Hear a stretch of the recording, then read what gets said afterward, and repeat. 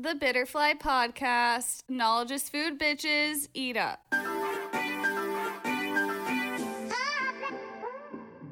Hey everyone, welcome to this week's episode of the Bitterfly Podcast. This week we're talking to Tuche Balik, who is a intimacy and sex expert and a PhD candidate for holistic psychology and sexology.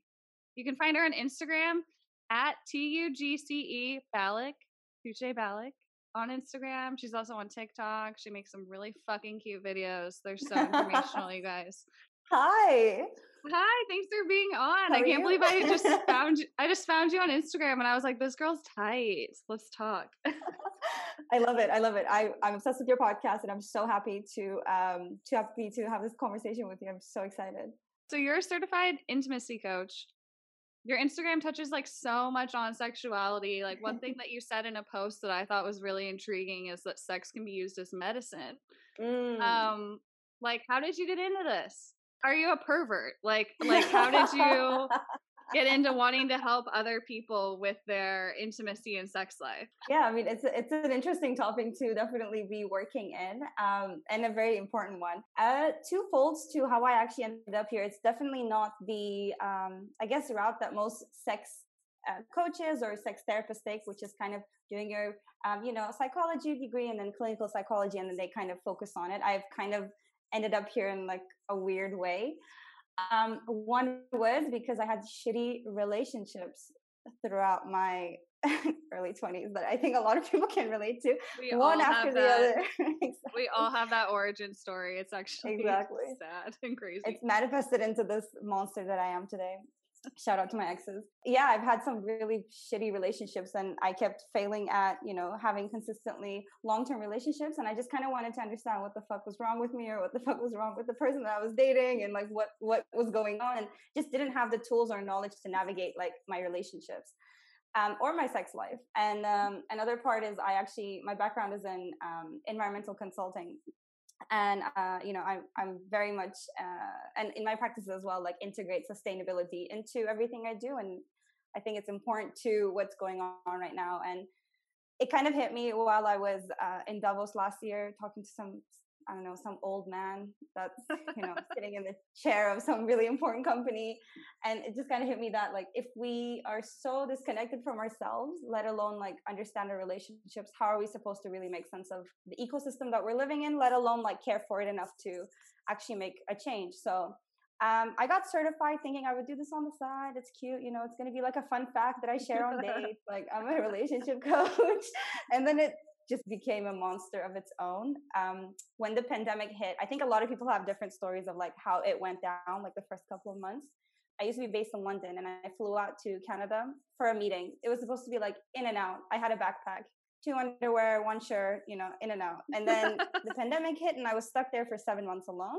And I didn't get to speak to anyone with like existential crisis on top of this pandemic all at once. So I just kind of decided, like I'm going to apply for a PhD. I'm super interested. I'm certified. And then everything kind of had a snowball effect, and here we are talking. So where are you at now? Because you were in London, and then you went to a business trip that ended up being 7 months. And now what are you doing? I'm currently in Turkey. So I'm half Turkish, half Canadian. I'm currently in Turkey. I haven't been in Turkey for the past 10 years. So I wanted to come back here to just regroup and be with my family for a bit before I hopefully, like many millennials, want to backpack a little bit and just, like live abroad. But let's see if that's even possible after all this shit. But yeah. That's awesome. So what kind of certifications did you have to get to be a sexologist? It's currently, the industry itself is very unregulated. So technically anyone can start calling themselves like a sex coach. And within sexuality itself is there's very different types of sex coaches. Like some people focus on men, some people focus on women, some people focus on like tantra, like it's all very different. But I went through a university by someone who sits on the board of the American Association of Sexual Educators. Her name is Dr. Ava Cadell. So she runs a certification program. You do it on your own pace. And it can take from, I think, anywhere from like 6 months to like 2 years, depending on like how aggressively you go through the program. So I finished that program, and then I had some add-ons to it. So I'm currently getting my Tantra certification, and then I'm also doing now my PhD on human sexuality and psychology. So it all kind of binds together. So this is kind of the route I took. But of course, there's a lot of also clinical psychologists who focus on sex therapy. What I do is less therapy and more coaching. And I will go into therapy, I think, once I finish my PhD. But it's different. It's one is, I guess, if you want to do more research, one is working directly with people or couples in, issues around problems they might have in like intimacy or like their sex life. So Okay, so I interviewed somebody who does like mental health coaching a few episodes ago, and he was talking about how like counseling and therapy versus like coaching. Coaching is more helping with people that don't have like drastically terrible problems, with their intimacy. Is that kind of the same for you? I think it would depend on like very much like case to case basis. Like I know my limits of like to what extent I can help someone. This could be in terms of either dysfunctions they have or traumas they have. And then I think it's up to, depending on like, the client and you after a call to then realize like if I should refer them ethically or, if I can help them. But yeah, I think therapy versus coaching, there's always a boundary where I think coaches know when they need to refer someone to, a therapist because it crosses like some mental health, maybe help that they also would need to then combat like the issue that they're coming to. What would a session look like if I came to you and I wanted to do some intimacy coaching because Yeah. I'm just not comfortable like with myself or my relationship? Yeah. Again, before I even have a session, I have normally like an exploratory call with someone, individuals or couples. I work with both. And this is the call where initially I listen and ask you a bunch of questions. This is about understanding your sexual as well as your like relationship past. Kind of getting an idea of what you've been through, and as well as describing to me why you're coming to me. So some people might come because they have one single issue, or some people just don't know how to essentially maybe get in touch with certain parts of their sexuality, whether that be like pleasure because they can't orgasm, or there's couples that just are having problems like sexually. So it's hard to describe, but it starts off with 1 or 2 calls where we really dig deep and understand like your history, set some goals, what you would like the outcome to be, kind of realize like if I can help or not. So without going into like detail and like outing people, what are some of the specific issues that people have like when they decide to go see a sex therapist? Like sexual dysfunction, like I Yeah. can't orgasm or I can't get a boner, Yeah. but like what are some other issues that people typically have? Yeah, there's a lot of issues where there's either couples who have been together for a while and they, complain that their sex lives is very dull and they don't really know how to like reignite that spark, and what they can do.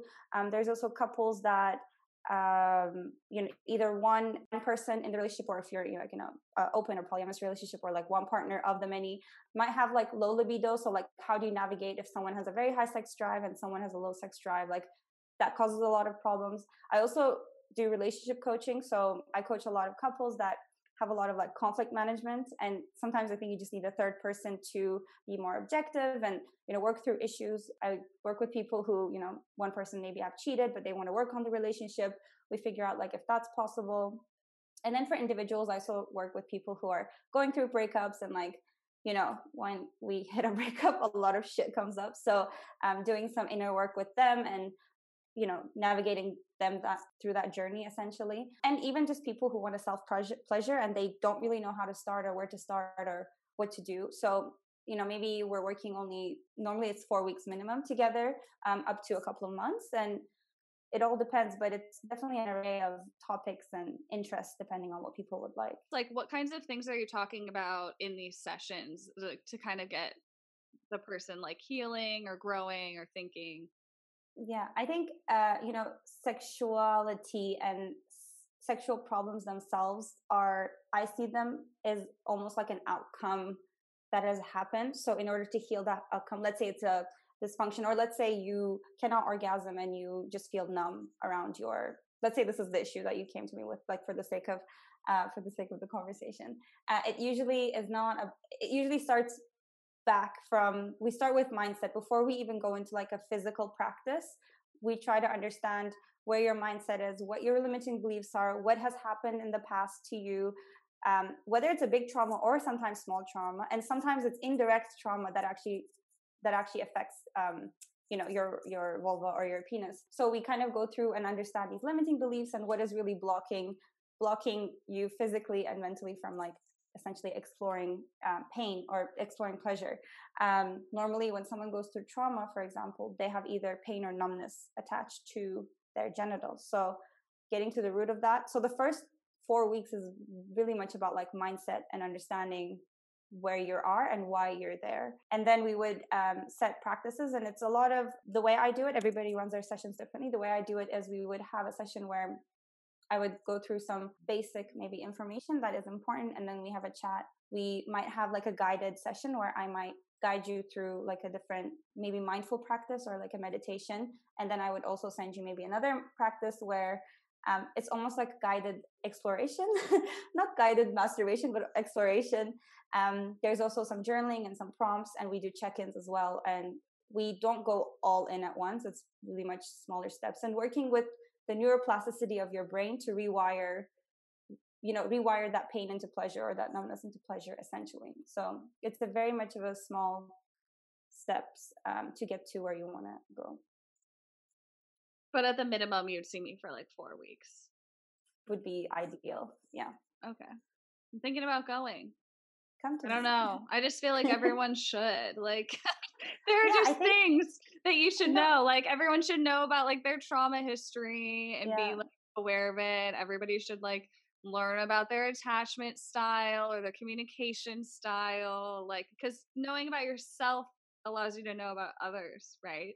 100%. And I think we never really understand how things really manifest in our body, right? Like, and we just normalize a lot of things, especially for women as well. It's even more that okay, you can do all these things to me, but like maybe there's a lot of blockage, there's a lot of shame attached to a lot of these topics. So really, like you said, like understanding where these are coming from and why we think the way we are and why we're conditioned this way and how we can strip this conditioning can be very empowering for someone who maybe just initially came to you because they couldn't orgasm, and they just leave with like a boost of confidence and like more understanding of themselves as a whole. It's definitely an area we have basic knowledge on, but we don't really explore or push our boundaries in, let's say. Yeah. No, I like the destigmatization of like different things related to sex, because it's everywhere and it's all the time. But yeah, you're right. There's so much shame attached to it. So it's like, how do we like deconstruct that shame, especially as women? You know what I mean? This like double standard for us in our lives is bullshit. It's complete bullshit. It's like, if I engage in sexual activity, like I'm a slut, but if I don't, I'm a prude. Like I literally can't win. Yeah, it's exactly that. It's either you're too asexual or you're too sexual, and like this trying to find this medium is impossible in a society where I think a lot of people want to see women as, the sexual object, but then like when they are actually empowered by it and like take their pleasure, take their power back, they're intimidated and they're like, oh, but like you're too much or you're this, and it's all double standards, it's all bullshit. And like I said, like our sexuality for me, I believe like, and our pleasure is our own, and I think we've given a lot of power to society or to people in our lives, whether it's who we're dating or who we've dated. And it's really about like reclaiming that back and owning it and being like, this is who I am. And you can be sexual and not sexual, and that's totally fine. Like you don't have to have sex, or you can have sex. Like we just need to normalize this idea of people can do whatever the fuck they want with their own genitals, essentially. Do what you want with your genitals. Great takeaway from this podcast. So in terms of like understanding yourself better, like let's talk about attachment theory. I like how it's coming up a lot. I feel like people are really getting in touch with like what the fuck that means. And I like touch on it here and there in some episodes, like obviously your foundational experience with your primary caretaker kind of informs like the relationships you have in the rest of your life, even like 20, 30 years later, like it's integral to who you are and how you communicate. 100%. So like, how do we get attached? Why do we get attached? What are the styles? Like, can you tell us about that? Yeah. I love attachment theory. I don't necessarily spend so much time on it because I think sometimes we like to say, oh, we're going to put ourselves, I'm this, and then like it's almost like a fixed thing. It's just a good map of understanding how we love and how we like to be loved, and just understanding that on its own, and then knowing what your partner likes. It's just like, I see it as like a love language, it's just giving you a bit more detailed into how you form your relationships and your intimate bonds. But like you said, attachment theory, from the research that we know, states that most of our attachment styles are formed when we are children. So essentially, we soak up and see what kind of environment we grow up in. We see how our dads are treating their mom. This is in a very typical household, let's say, and our mom treats our dad, and this is kind of like, okay, this is how love is. So essentially, this is where we learn how to treat each other. So there's different types. So essentially, it's created when we are children, and the different levels of dependency that we express or that we see when we grow up is kind of how we form attachment styles. Anyone who's listening is interested, a book called Attached, Attachment Theories, and we can put a link to it somewhere if you'd like. And this is a great book if we want to get more into details. But I'll go into different types and like how they're formed and what you might be feeling if you are one of these attachment, styles. Okay. Who is that by? Attached by Rachel S.F. Heller and Amir Levine. Forward by John Gray. It's a great book. It has certain parts that you can fill in, and it's very, very more holistic than what we will go through. But essentially, there's 3/4 attachment styles, but most people fall under one of these three. So the first attachment style that we know is called a anxious preoccupied attachment style. And from the research that's done, we think this is about 20% of the population. So these are people who, like it states, are constantly anxious in their relationship. So they pull very close very quickly, and they crave a lot of love. They crave a lot of intimacy. And usually this has manifested in someone's adulthood or, their love life, because that person either has been physically or emotionally abandoned by one or multiple parents, and they weren't able to get this emotional consistency as they were growing up. So in order to get that love, when they were younger, the child develops this like protest behavior. So they cry a lot, or they want to get more attention, do things to just get their parents to care for them, essentially.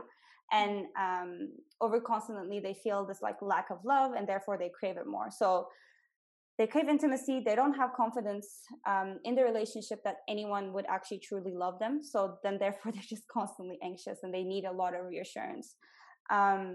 It's exhausting for that person because, side note, there's an interesting study that talks in this book about they took different types of attachment styles, and they've put them in a room, and they showed them pictures of people's faces. And they just needed to mark, these people, they just need to mark if they were happy or what kind of emotion those faces were, showing. And, between all the emotions, there is one face that there is a very, very, very slight, let's say, like worry that's expressed in the face, that's so slight that only people who were anxious were able to pick it up, because they developed such a higher sensitive way of perceiving and understanding. So they're hypersensitive to body language, to words. So they're just on edge all the time. They like learn to be like tuned in and very, very like aware of other people's emotions.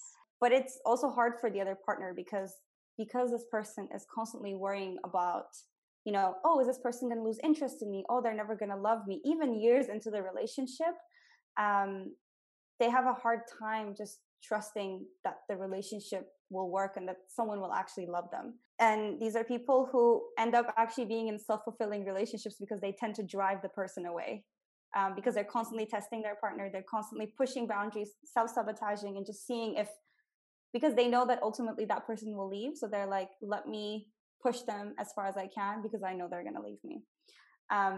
So this is kind of the anxious style. And if you are not sure if you're, maybe in the anxious preoccupied group, you can ask yourself, like, do I feel incomplete when I'm single? Do I feel constantly afraid that if you're in a relationship that your partner or partner is going to leave you? Are you trying to make your partner jealous or like triggered in some way to see if they will chase you or if they will give attention to you? Or do you often feel like you worry that, your partner one day is going to stop loving you, or that you have one argument over something very small like dinner, and you have this argument, and then you constantly think, okay, it's over, the relationship is over, they're going to leave me anyways. So these are the kind of questions that an anxious person would say yes to. So this is the first group, and if we're being honest, this is the group that I fell into, and this is why I wanted to understand this why resonates with you. This resonates deeply. And it's actually, when I read this book a couple of years ago, I felt so happy because I was like, damn, this is like scientific research. There's reasons why we feel the way we feel. Like, I'm not crazy. Like, I want to understand more about this. Yeah, exactly. Empowering and validating for sure. I was just going to throw in the book I'm reading, The Body Keeps Score. They also talk about attachment theory. And this one study where scientists conducted thousands of hours of mother-infant pairs together just to see how infants would react when the mom leaves. And for the anxious attached style, the infant would cry and scream and be like genuinely upset that the mother left, but then they would derive little comfort from the mom returning. Yeah, which was like an interesting little tidbit that I was like, huh, okay. It's interesting also, like, I have a friend who's working with like babies and like child psychology, and she also has very interesting inputs on like attachment styles from her research that she's conducting. And she said that there's so much research done on when babies are crying, like if we should go and comfort them or if we should just leave them cry. And I think for the longest time, especially during our parents' generation, there was this whole idea of if you want to be a good parent, no matter how much your child cries, like please don't go and hold them because they will eventually fall asleep or let them self-soothe. So wait, is that a myth? We should not be doing that? Yeah, so this book says that if parents who did leave their children crying, these are the people that tend to also develop this kind of like anxious style. Yeah. Oh my God. The light bulbs are going off. Anybody listening, I'm so sorry that happened. Are you okay?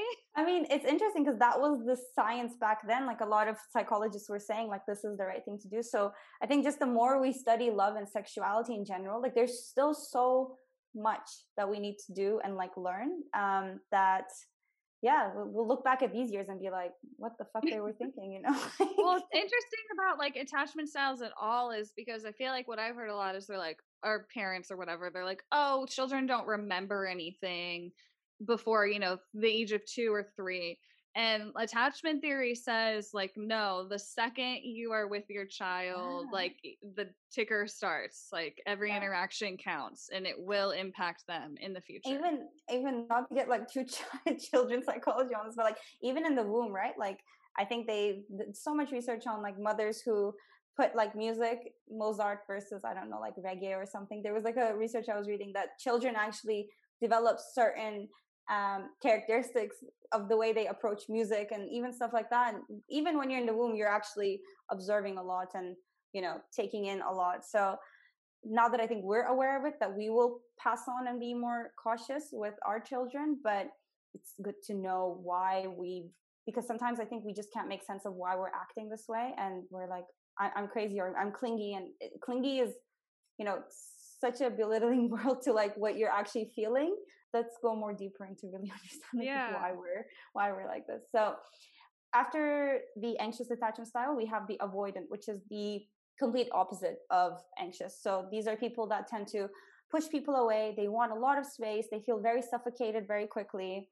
It, again, if we look at usually the people who are avoidant, if we look at their childhood, they usually are growing up in a household where they don't feel safe. So contrary to the anxious that doesn't feel loved, this person doesn't feel safe. Therefore, they think they can't trust anyone around them. So they develop this persona of almost like, I'm the lone wolf and I can only depend on myself. Everyone else is going to be untrustworthy and they'll leave. So if their parent has broken trust during, you know, the time that they were growing up, this is kind of how it manifests into their adulthood. So contrary to the anxious, they feel very, very scared about going into a relationship. They don't like intimacy. They don't like commitment. To all my exes out there, hello. Hello. Hello, if you're listening. I will get into like what types tend to match each other. So these are people also who have who have in their mind that they have to find the one. It's why when they're in a relationship, they will always think, oh, there must be something better for me. It's kind of self-sabotaging in that way. There must be someone better for me. That's the one. Therefore, I'm going to leave. Right. So they kind of have this like deactivating behavior. They diminish kind of like attraction and love from people. They cling to their independence. Exactly. And it's also quite self-sabotaging for them and for their relationships. So have a hard time, you know, expressing like I love you or like, you know, you mean a lot to me. And yeah, when the second the relationship, there's some minor thing wrong, they will say, okay, I knew you weren't the one, bye. I feel attacked right now. No, this is no. I mean, it's also, you know, it's stemming from childhood. It's definitely the anxious and avoidant tend to attract one another. It's kind of like we live our childhood traumas because we want to correct the childhood trauma subconsciously. So we do so trying in our relationships, but it never happens. So we're just constantly living that trauma, which feels comfortable and familiar. Therefore, we think it's love, not to get too like existential. But what essentially happens is the anxious will come, the avoidant will like the attention, the avoidant will like that they're being wanted. And then when the anxious pushes too much, the avoidant starts to pull away. And then we have this push and pull for, you know, many, many cycles, many, many years, many, many months. Fucked up part of all of this is I was reading a study by Hinge a couple of days ago, and they also stated that most people that are on dating apps are avoidants because they just don't want to date. So be careful, people. So, and it's usually anxious people because the last type that we have, the last attachment type, is the secure attachment type. And shout out to everyone that grew up in a normal household with normal ass parents who just know how to love and like receive and give love in like a very trustworthy, independent, nurturing, and like deep way. They know how to give it without smothering it. And these are the type of people that tend to find one another. And then we have the anxious avoidant, which is described in the book, which is having two traits of both. But overall, when we look at attachment theory, after this book, there was a lot more research done. And it said, you know, our styles can change. We normally have one dominant style, but they can change and vary. So if you're listening and thinking, oh, I have a bit of this and a bit of this, also depends on the partner and the relationship you're in. If you're an anxious person and you are someone who's secure, yeah, if you know how to communicate, that person will understand. And sometimes that person just needs reassurance. So they can actually make the anxious person more secure by, you know, understanding their boundaries and giving them what they need. Are securely attached people a myth? Like it feels like a unicorn. No, it's conversation. Like, do I know any? Like I don't know. Like, do you know any? Where are these people? I know, where are they? They're all either in relationships or they're married by now. It is apparently most of the population is secure. I'm not really sure about that. I don't know. If you're going to read this book, just one thing I would like to say is this book is a bit, I was a bit sad after reading this book because it concludes that only like, I don't know, something like 2% of people can change their attachment styles. Like basically like, so sorry that you have anxious or avoidant styles and just like good luck, you should find someone secure. This is kind of the solution it gives. Where's the like, hope in that? I need redemption. I was like, damn, you wrote this whole book and you couldn't put something, you know, inspiring at the end.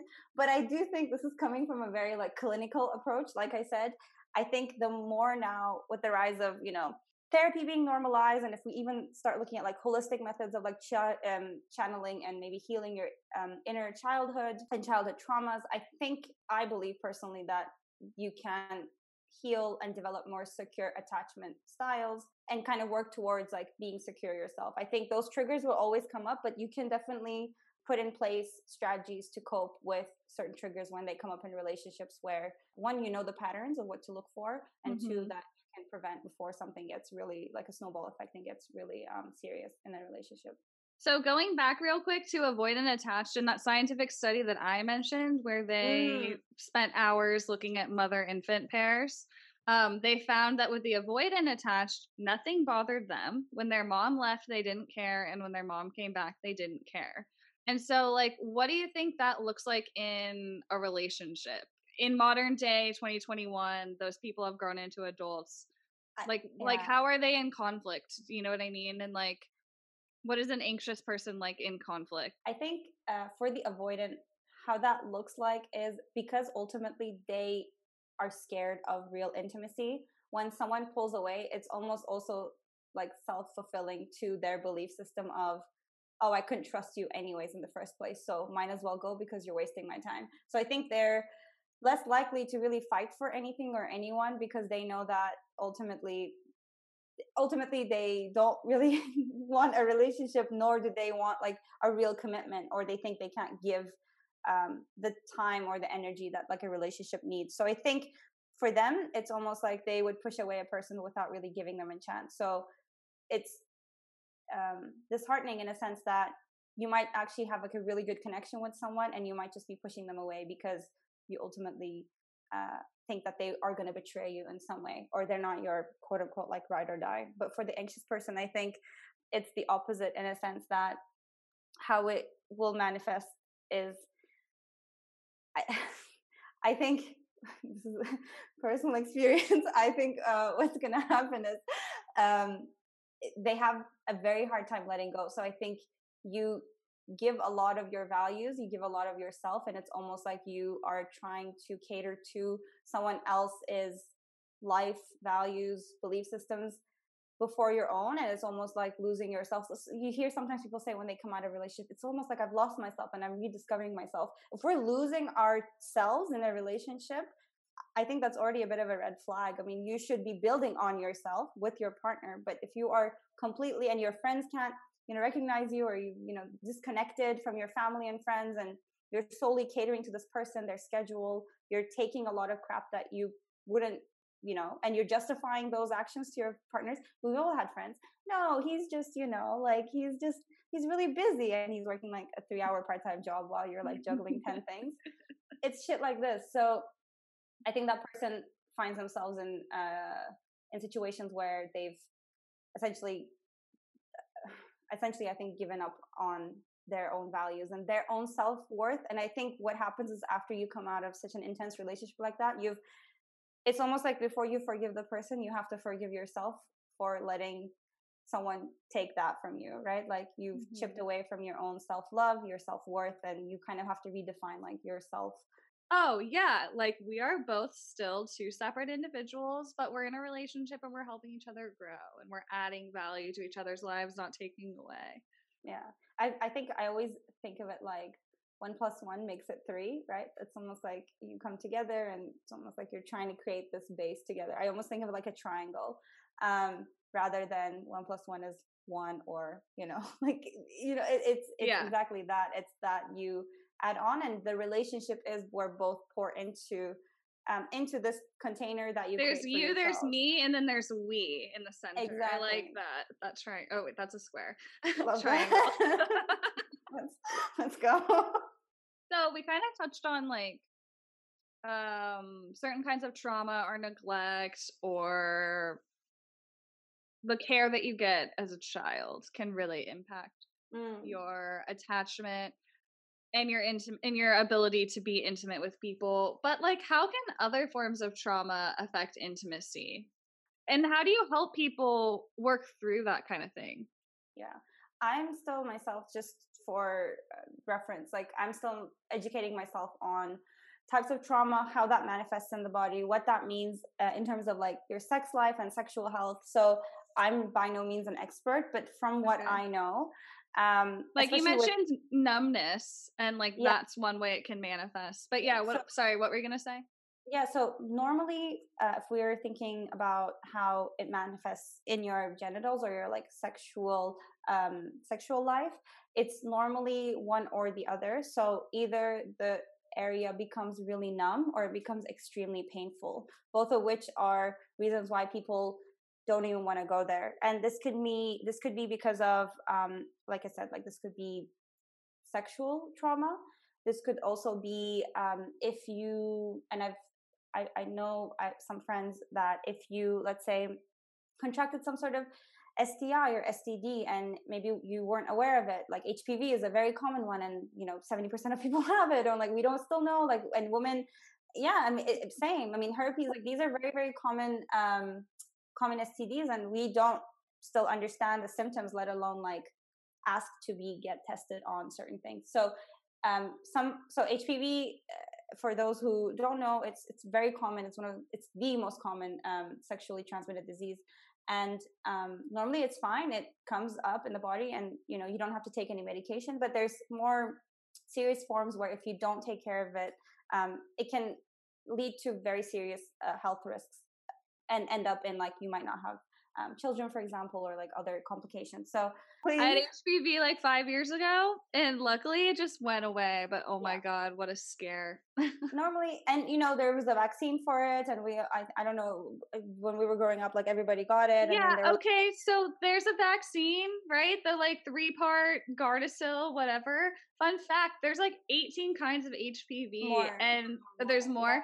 And the Gardasil only protected against like 6 different kinds. So I got the shot and I still got HPV, and I was like, what the fuck, science? I think it's also, I mean, I think it was for like a specific type of cervical cancer. But the point is, like, I have some friends who had HPV or other STIs, and then they didn't get them treated, and then what happens is your uterine canal essentially can close off, or there could be your pH is so off that like you cannot even touch it because the skin inside just becomes so sensitive, and then therefore it's a big hassle to even fix that itself, because there's a lot of antibiotics which throw up your pH even more, and you're in this like ongoing cycle, which then can cause so much pain that even after you're done with this treatment that can last long, you just don't want to go there, because now it's so painful that you can't even touch it. So if you have pain, if you have numbness, this is the 2 types that I know that how it manifests in the body. And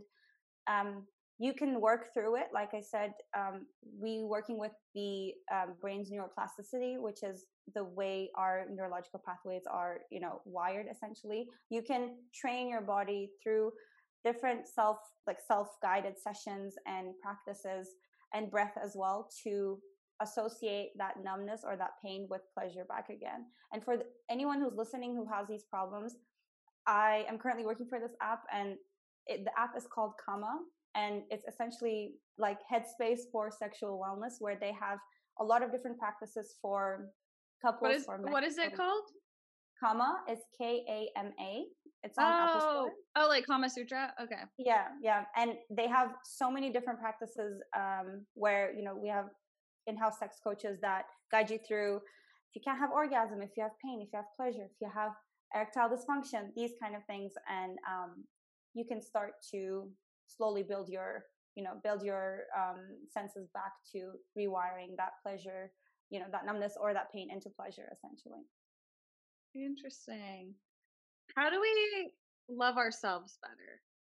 Besides like addressing like our traumas, finding out our attachment style, figuring out best ways to communicate with our partner, whether it's about sex or just like life in general. But yeah, how do we like love ourselves after doing all of that like work? I think like it's such an interesting question. Self-love is, we hear it everywhere now, right? It's almost become like a marketing word, like more self-love, sign up for this 6-week boot camp. Like what? So spend your money to love yourself. Yeah, exactly. Like, okay.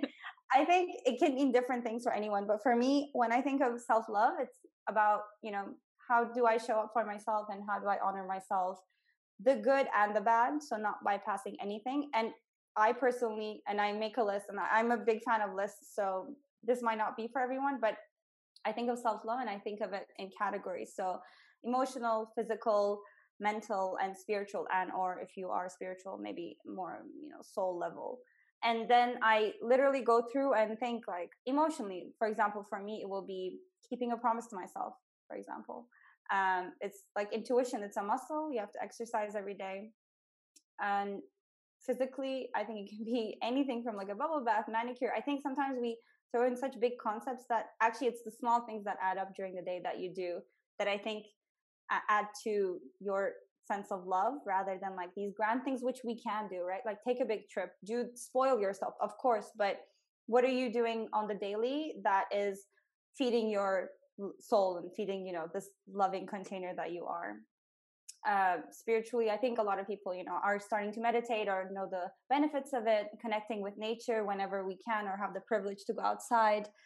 Intuition in any way. I mean, I'm a big fan of like cards and like journaling and like all this, whatever works for you, right? Mentally, it could be, listening to a podcast like yours, reading.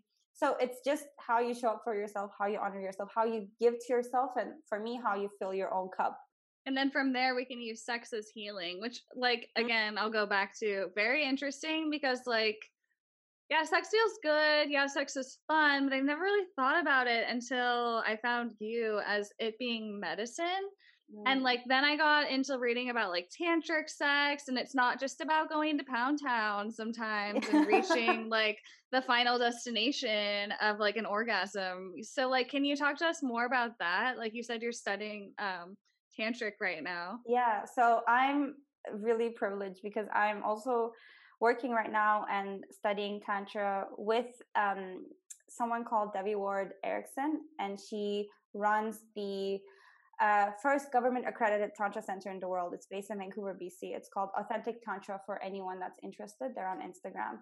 And they basically have like an individual program and for people who want to get into this. But this whole like sex is medicine, I've also came across her profile and I was like, this is so interesting. Like, let me learn more about this, which is why this whole like PhD thing got sparked for me in the first place. Essentially, it's about working with ancient wisdom and coupling it with modern science of understanding, what really is pleasure, what really is sex energy. So just to give you a context of why we say sex is medicine, there was a lot of research done on understanding what happens to us when we orgasm, what happens to us when we're, in intercourse, and what happens to your brain essentially when when it reaches that orgasm peak, let's say. And what they found is both in meditation and during orgasm, which is very similar in terms of our brain patterns, we lose our sense of awareness, we have heightened body positivity image, and we have decreased sense of pain. All of this expresses itself because our brain essentially goes into theta and delta waves, which is very similar to when you're in deep state meditation, which is why we say you are able to reach higher levels of consciousness, because if you look at the scale of consciousness, these wavelengths are essentially at the top part of the scale that we talk about.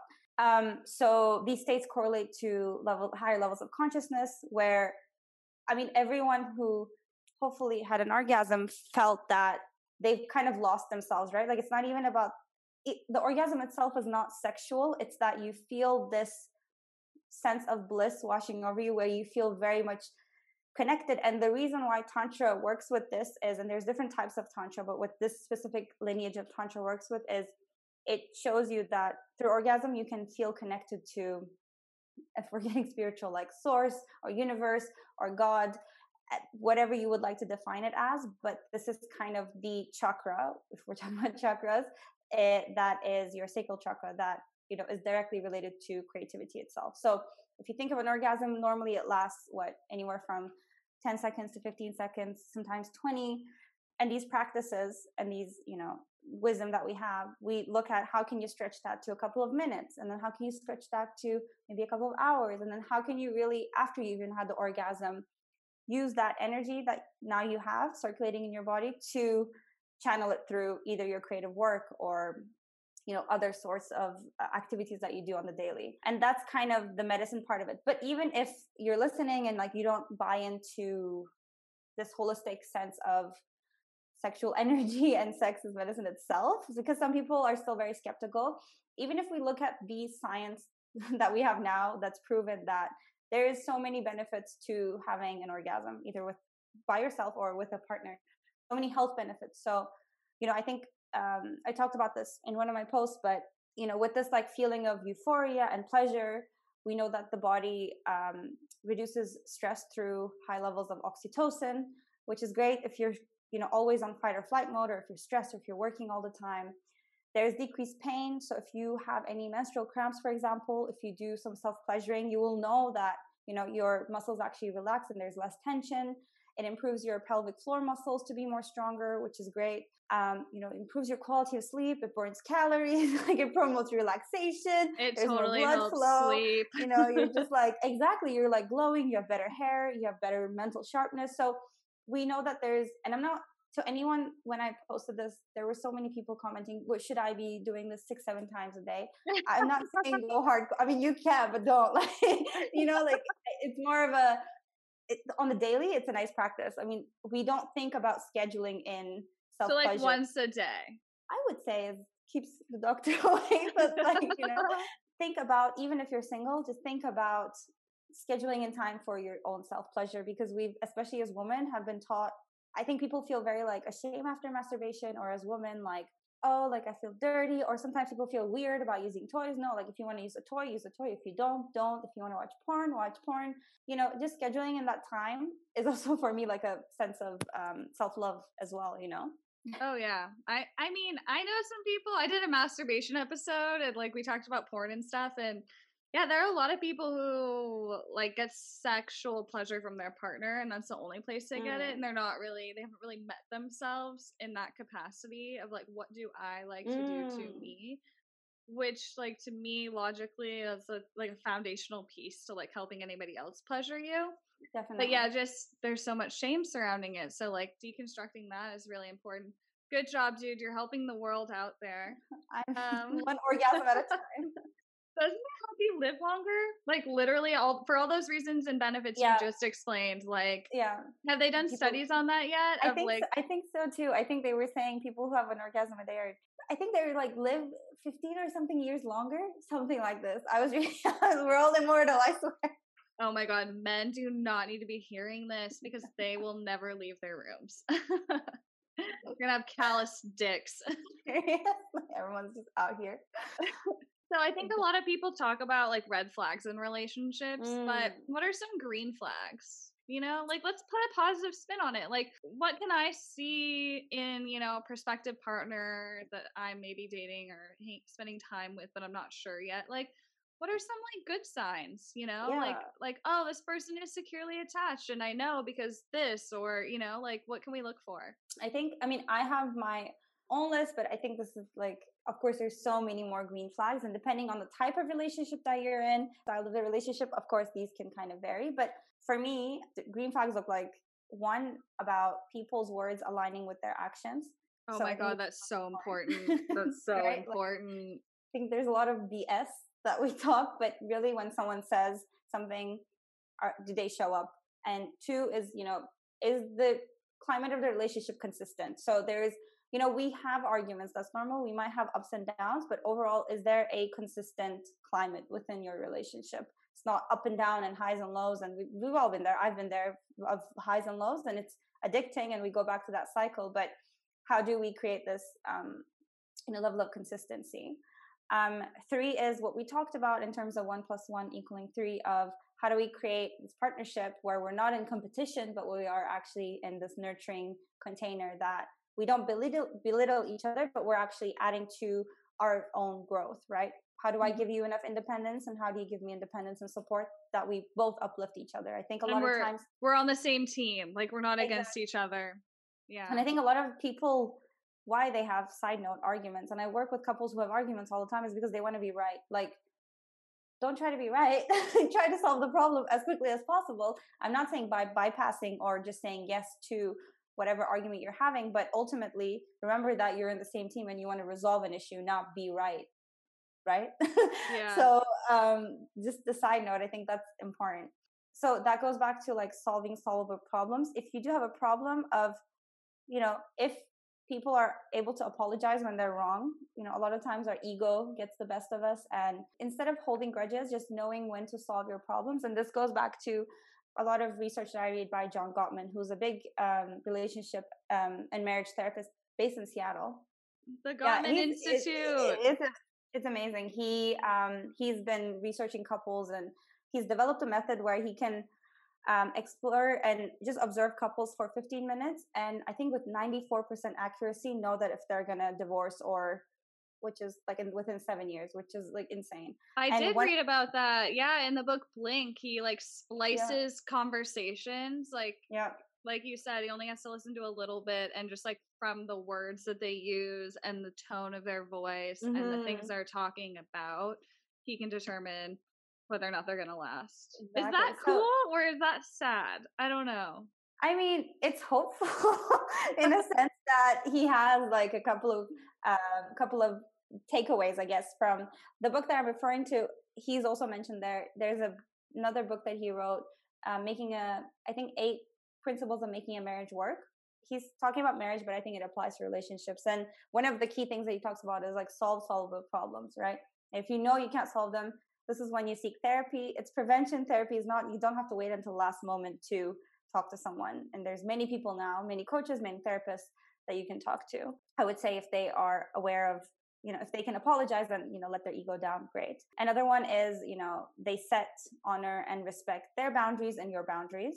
Easier said than done, I think. They can communicate honestly, authentically. We know when, sometimes we have to have hard conversations, and, we're able to do so without feeling ashamed, and they make you feel seen, appreciated.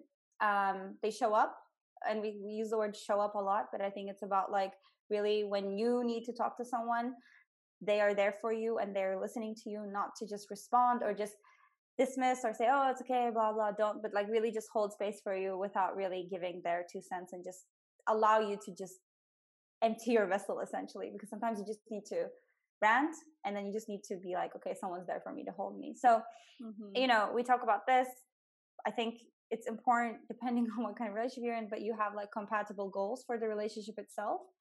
It doesn't have to be that every time we're in a relationship, we're going to end up in marriage. I think we have this like dating thing of like, we're either fucking or we're going to get married. Like there's a lot of in between these Everybody's out for the long haul. Yeah, for real. And it seems like you reach a point in the relationship where it's like, okay, what is it going to be? Are we going to be together or are we not? And it's like, that's so intense. And I don't know. I think life might be more about like you're going to have relationships at different points for your different needs, because as you grow, your needs will change.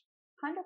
And I think what's interesting now with dating during COVID is we're even having these like intense conversations, which I think is in a way good because it requires you to know what you want. Therefore, it requires to know yourself a bit better. We can, but most people now are a bit more cautious when they're meeting someone. And if they do, they're more cautious about like sexually engaging it with someone. So we're having these conversations of, oh, before like, I don't know, the 100th lockdown, like, are we going to be exclusive? How many people are you seeing? Are you sleeping with someone? These are questions that we maybe bypassed in the past or didn't really have in the first couple of dates. We definitely put it off for way longer than we do during COVID. COVID is making people like DTR, like define the shit immediately. Are you sleeping with other people? What is this? Seriously. What do you want? It's stressful. I think it's good. It's stressful, but I think it's good. As an avoidant attachment person, it's stressing me out. I'm like, whoa, No, what I mean is I think it's good in a sense that it's adding to the conversations of sexual health, of if someone is asking you what you want, it's almost like I have to know what I want. And I think sometimes what we want doesn't have to mean like, I want a serious relationship or I want this, but it's more about like I really want to explore and I'm casually dating. Okay. So like, let's sound boundaries on how are we going to, keep this respectful, healthy.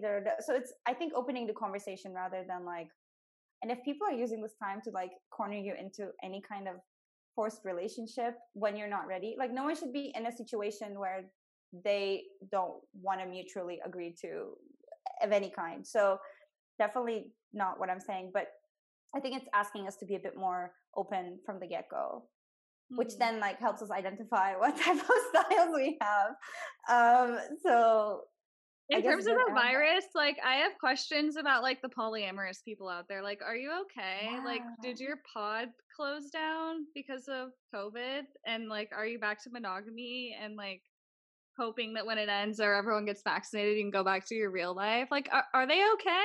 I don't know. I don't know either. That's a really good question. Like, how are they navigating this time? I think it's so much more different than monogamous heterosexual like couples, right? Right, because that's what everyone's doing. They're like, okay, I'm only seeing you, so like if we get COVID, we get COVID, but at least like we'll know where, or whatever. Are the poly people okay? Let me know. Let us know. Do you have like a relationship challenge to give the people, like a question to ask their partner to spark good communication? I would say for anyone out there who has a partner and they feel like they're bored and they don't really know how to have the conversation of like what things they should try, I encourage everyone to DM or like just look up what's called the yes, no, maybe list.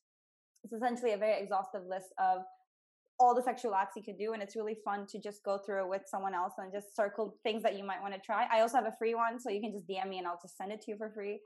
And it might just be like a fun, Tuesday exercise for anyone who's listening. Spice up your sex life, people. Well, thank you so much for being on. Tucsé Balik, everyone. Thank you so much for having me. This was amazing. And I do have some last bit spicy tips for anyone who maybe is looking to maybe spice up their sex life a little bit, or wants to introduce some different sensation play into the bedroom. Oh my God, tell us how to make our lives spicy. So one thing I really like is just using stuff that's already in your house. I mean, it's great if you have lube and different tastes or different hot or cold lube, but one thing that most people have in their house is honey. So I love using honey during foreplay, which I call core play. So what you can do with something a little fun is, one person can just get blindfolded and the other person can just take a bit of honey, dab it somewhere in their body. So it can be your neck, it can be, your pussy, it can be your nipples, whatever you want. And then you essentially tell your partner to find it with their tongue, and this can take long time if you hide it if you hide it really well. Exactly, get creative, and it's just a fun way to explore your partner, to explore your body. And you can do this with other types of syrup if you don't like honey, chocolate syrup or whatever. So this is kind of a whipped cream, peanut butter. Exactly. Just don't put it in.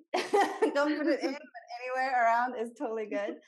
I also really like, just playing with the sensation of hot and cold. For girls, I would, if before you go down on someone, you can always try to drink something hot or put an ice cube and try to, give oral just to see if your partner likes the different sensation. An ice cube blowjob. Okay. An ice cube blowjob. We're getting creative during COVID. Or you can, for my guys out there who, are in, if you have a girlfriend that you would like, or you want to go down on someone, I really like, I personally like, I think it feels really good when someone has like a mint in their mouth or like a Hall, so it creates a bit of like the minty flavor. The minty flavor, and they go down on you, and then I think afterwards, like, you just have this like really cool sensation. So, or you can take champagne in your mouth and then go down on someone, and it gives you like a very bubbly feeling as well. Interesting. So you can just try these different things and maybe think of other areas that you can take an ice cube for a girl and just go through your partner's body. Just introducing different sensations can always spice up your sex life a little bit. Dude, that is very sexy. I hope people do that. The honey thing is like such a good idea. The honey thing. DM me if you do it. I love it. I will let you know. I will be doing this. But yeah, so thanks for fucking spicing it up at the end. It's very on brand for Bitterfly, I feel like, for people to be giving sex advice. Also, you guys, she mentioned earlier the Comma app, the sexual wellness app that's like Headspace but for sex. Like, check that out. We talked about Attachment Theory, the book Attached, and how the body keeps score. We gave them a lot of book recs, I feel like. You can also check out Authentic Tantra if you want to learn a bit more about Tantra. They have a podcast as well, weekly podcast, if you want to listen more towards like what Tantra is and how you can use tantric practices. It's also a really good resource to check out.